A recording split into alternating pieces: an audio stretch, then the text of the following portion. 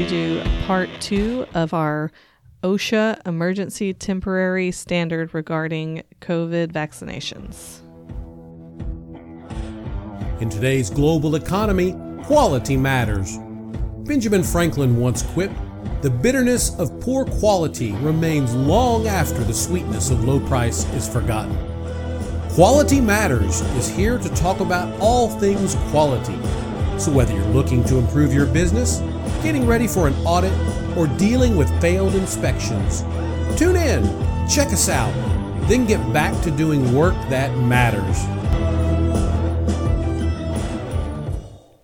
Hey y'all, welcome back to Quality Matters, brought to you by Texas Quality Assurance, where quality management gets simplified. I'm Darcy. I'm Kyle.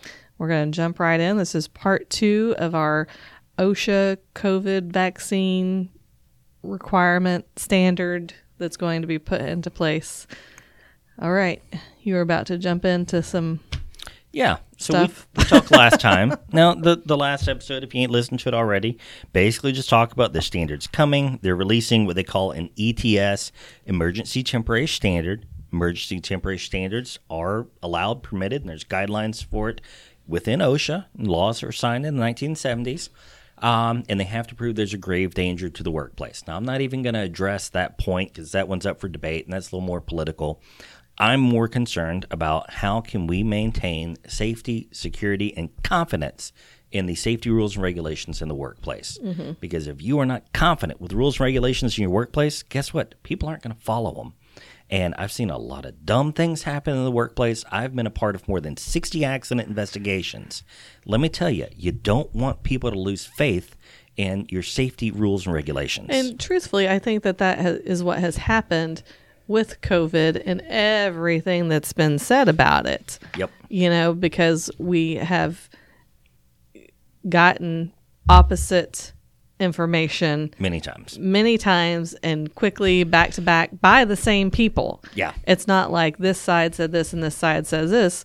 One person says one thing one week and a different thing this week. Yep. So that's why so many people don't know what to believe and feel the way they feel, choose to believe whatever they want to believe. But you don't want that to happen to an organization like OSHA, who sets so many of the safety standards for so many industries. Yeah, and we talked in the last episode about the hepatitis B vaccines, and I remember in doing these trainings for folks, I'd stand up to these guys they're learning how to do CPR, they're talking first aid, we're learning how to bandage people, to care for them, all this type of stuff.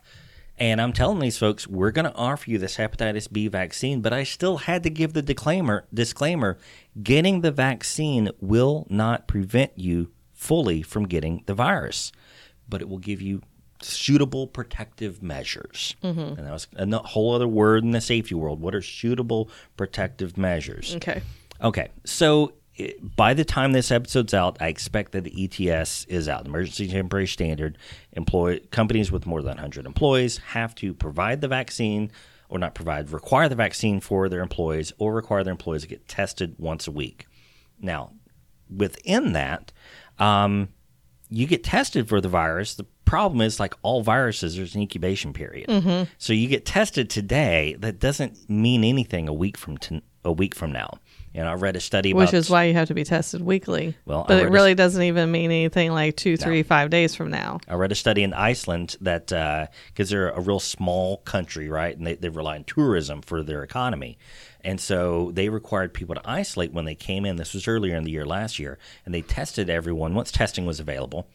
And 20% of the people that tested positive for the virus had previously tested negative 5 days earlier. Mm-hmm. So even that 1 week testing isn't based in science. That 1 week testing requirement is just based on comfort and feel good. Let me tell you, I don't want to tell people what to do in the workplace to keep themselves safe because it makes me feel good. Mm-hmm. Like, I'm going to tell you to do something because I've got proof that this will keep you safe. And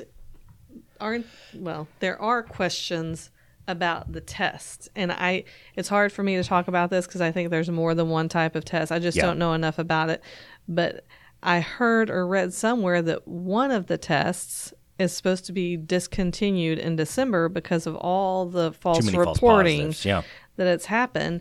So Yeah. even the testing is not valid. No. Yeah. So that's a whole other issue. But then the big question comes into play. Can OSHA even enforce this? Now, one of the reasons that comes into play is states with both safety and environmental concerns. Each state in the United States has the opportunity to create their own department to manage. So like in Texas, we don't have our separate safety program. Really close with the Texas Department of Insurance, actually. They provide some fantastic training and support programs out there. I've used them before, fantastic. But they don't write any safety rules. Texas has TCEQ, Texas Commission on Environmental Quality. Mm-hmm. So outside of some of the really goofball environmental rules in California, Texas really has the strictest environmental laws in the country because they take everything in the EPA and tack on tons more crap. Okay, so OSHA and the EPA allow and encourage states to create these programs because it's really freaking hard to manage it across the whole nation. And I think I've read already that one state, maybe it was Montana, I can't remember, said, nope, not doing it. Yeah, and which is a whole other issue to be addressed because if you're going to have your own state program, it has to meet or exceed all of the federal programs. But but the point that part of the point they allow you to do this is because it's really hard for OSHA to actually enforce this across the nation. Okay, so you bring this up when I was trying to prepare as best I could for this episode. I did a little Google, and there was an article in the Washington Post, and these news articles, unfortunately, just don't print very well. Yeah. They want you to create an account, and all the ads print off, so I wasn't able to print it, so I can't read it verbatim. I believe, from what I can remember, it was written by someone who worked for OSHA, if not was at some point the head of OSHA. And he talked about that specifically, that as it is, they just can't really supervise everyone with the rules they have. And so for this, they're counting on kind of employees to tattletale, basically. Mm-hmm. And then for that tattletelling to go viral, probably through media and news media, and then be embarrassed, and the company be embarrassed and shamed into following the standard. And, that stuff takes place all the time anyways, and it's not even anything new. I mean, in church last night, we were talking about this at our Wednesday night, or not last night, I guess night before, whatever. They don't know what day. They don't know what day it is. Days all run together. Is, in the first century about how much your reputation mattered. And so none of this is even anything new. But what bothers me greatly is that, yes, OSHA is relying on social pressure to enforce these requirements. Mm-hmm. My gosh, I really don't want the safety of my employees at work becoming a political weapon. Well, we don't know that. That was a commentary in a news article. I understand that. But OSHA does not have the manpower to enforce this. They don't. Period. But they don't have the manpower to enforce all their other standards either. No. But they've done, as I mentioned in the last episode, they've done a really good job of, for decades now, putting out really good, common sense, worthwhile, worthy safety requirements that safety managers truly love to abide by. Mm-hmm. And we can get our team around it. We can build a culture around it. We can do a lot of good for people. And that has all existed as well as it exists, I believe, in large part because it is free of political pressure. Right. And that concerns me greatly because I take great pride in seeing workplaces. I totally agree with you. And I feel the same, that it's kind of a double-edged sword. I feel like OSHA getting involved is making OSHA political. Yes. And it should not be. At the same token, how else do they enforce it? Here is how you enforce it. I will answer that question now. Okay. So, the same way that, I would guess the same way that the guy in the article said, just let it be shame without OSHA. No, we need to have actual rules and regulations that make actual sense. Now, part of the reason for face coverings, and I'm reading it here on one of these OSHA documents, this is Protecting Workers, a Guidance on Mitigating and Preventing the Spread of COVID-19 in the Workplace. This was updated on August 13th, 2021. This is an OSHA document? Yeah, and I can link it. As it says, provide, one of the lines here says, provide workers with face coverings or surgical masks as appropriate unless their work task requires a respirator or other PPE. Now, we have talked about how the N95 masks don't stop the spread of COVID. And N95... And that's the best mask you can get. Just about. I mean, they have N99s, then they have P95 and P99, but those get really hard to breathe. But see, OSHA in the 1910.134 for the respiratory protection requires that if I, as an employer, am going to require you to wear a respirator as a part of your daily job function, I, as the employee, have to provide testing for you to have a pulmonary function check. So we got to make sure your lungs work good enough to wear the mask. To wear an N95. Yeah. Okay. So if your lungs don't work well enough and your heart doesn't work well enough and your oxygen level sucks, guess what, buddy? You don't get to do the job no more because you ain't healthy enough to do it. Because your job requires you to wear this mask to keep you safe from dust. Now, an N95 mask does actually provide fairly decent protection against COVID because it stops the larger water droplets that the virus goes in. That's the whole logic behind these plexiglass shields is water droplets can't go through plexiglass. Okay. Right? That's the whole value of surgical mask. Surgical masks prevent liquid from getting into your face. We all know that our air blows out the side of those things and fogs our glasses. If I'm fogging my glasses, I'm spreading COVID. But what I'm not doing... I mean, seriously. But what I'm not doing is spraying water droplets directly at you while I'm talking to you. N95 does a fantastic job, and P95 does a superb job of stopping those water droplets from flying at people. But that would mean that everyone in America would have to get that pulmonary function test to wear the mask. Okay. And this is, again, the hypocritical requirements well, coming into play. I get where you're coming from, but I disagree. That's the employer requiring an employee to do a job. If I choose on my own voluntarily to wear an N95 mask because it will protect me better than, this T-shirt type mask that I'm wearing, then on my own, I can choose to wear it and 100%. Die if I can't breathe. 100%. Now, in the workplace, though, is if I, as an employer, am required to provide safety precautions for you, I have to make sure that you're good enough to get them. And it's just very disheartening to see these things go in this direction. But on the, I guess, somewhat negatively optimistic side is OSHA really is going to have a hard time enforcing this. So, I don't know. It's... I feel like, and I am afraid that this is going to become an embarrassment for OSHA. I agree, because they're not going to be able to enforce it. And I get where they're coming from. They want to do something. But something is not always better than nothing. The wrong something is terribly, terribly wrong. We said this last year in the episode we did when we talked about masks the first time, is I would love to see a requirement go out for everyone to wear an N95 mask. I would much, much, much prefer that. At every employee. Yes. I would much prefer that. Now, but then what happens if somebody goes and gets tested and they can't? Does that mean they get fired? I don't know. That would mean that I don't know. Maybe at that point that's where other precautions need to be taken in place. Maybe you have to work from home for so long until you show something. I don't know. Something else, I guess, is kind of... I'm just wondering if they're just thinking, the vaccine is less invasive, less taxing on your body. Right. Yeah, I guess the question is should this be mandated through OSHA? But then the vaccine, they still say wear a mask after you've been vaccinated. Yeah, because it doesn't give you near the same protection.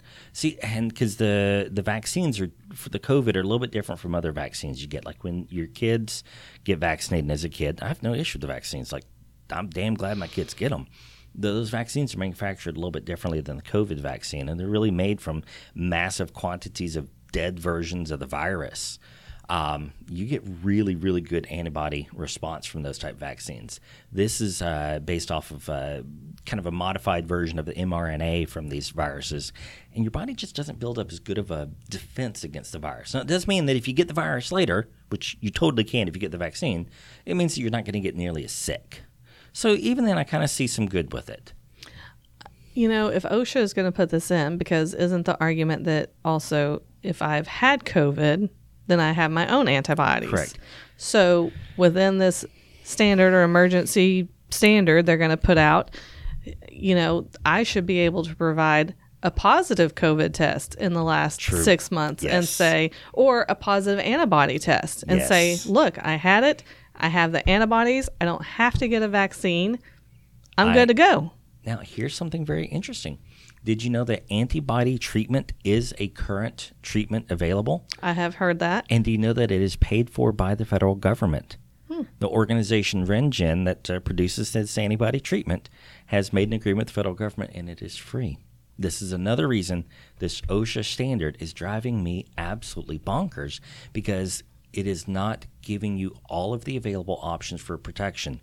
So we have antibody treatment as an option. We have antibody testing without vaccine. Like if I had it and I've got the antibodies. You got better protection than anyone with the vaccine. Mm-hmm. So yeah, there's lots of other options available out there. So I think, well, we talked about with the Pinto I guess recently. This is the whole frustration with the whole thing. You know, we talked just a little bit ago about we've been told so many different things.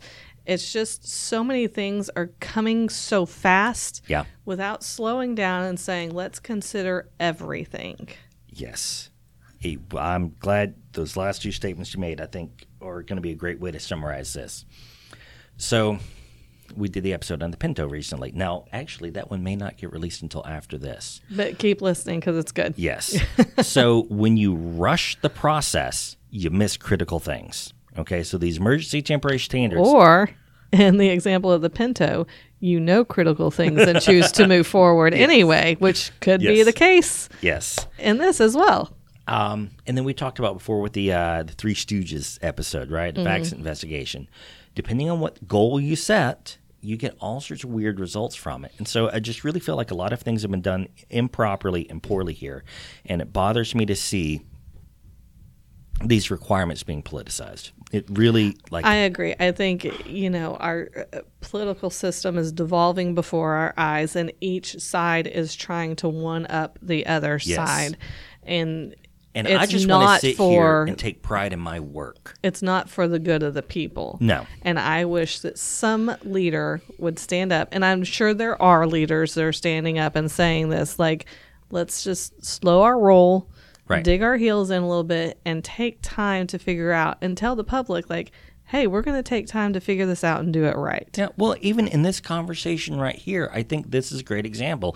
I'm not saying there shouldn't be a mandate. I'm not even saying, now I'm not saying what the mandate's for, but I'm not saying there shouldn't be mandates. I'm not saying there shouldn't be actions. I'm not even saying OSHA shouldn't be involved. We're talking about millions of people going to work every day and getting sick. Mm-hmm. That's a big deal. But let's think about it properly. So I can be on board with even OSHA putting this out, but let's do it in a manner that provides suitable protective measures to everyone. And considers all things. Yes. You know, and we when we had Mark on here, of course, you weren't available for that one, but Mark and I talked about that with the Delta variant. If let's put some common sense requirements in here. You know, if the herd immunity is 80%, great, let's reward businesses that can show their employees have greater than 80% immunity to the virus, which could be a vaccine or an antibody test. So there's all sorts of great, truly great options here that don't require us performing invasive procedures on every single one of our employees. It's just... there are better ways to handle this. And I think this is a great example for businesses as a whole, because I've seen a lot of weird rules and regulations get put within individual businesses, totally separate and apart from COVID, that just drives the culture the wrong way. And that's what's making me literally sick to my stomach when I read this stuff, is it is driving the culture in the wrong direction. And now we're doing it in our workplace with workplace safety, which is something I'm incredibly passionate about. And I just hate to see it happen. And I hate to see it happen when I know there are better options available. Right. That's all we got. Hey everyone, this is Kyle with the Texas Quality Assurance Quality Matters podcast. And for those of you who don't know, I started out life as a computer geek. That was what I did. That was the world I worked in, starting out as systems administrator. Since then, we've had the opportunity to work with so much from health and safety, environmental management, industries all over the place, from oil and gas, small electronics, you name it. But one thing that is always consistent is the process approach applies everywhere, even at home, in your family, in your church, your schools, your government. Process approach matters. So thank you for tuning in to the Quality Matters podcast. If you have found something useful or beneficial here that you have put to work in your life, whether personally or professionally, let us know. We'd love to hear from you and love to talk about it.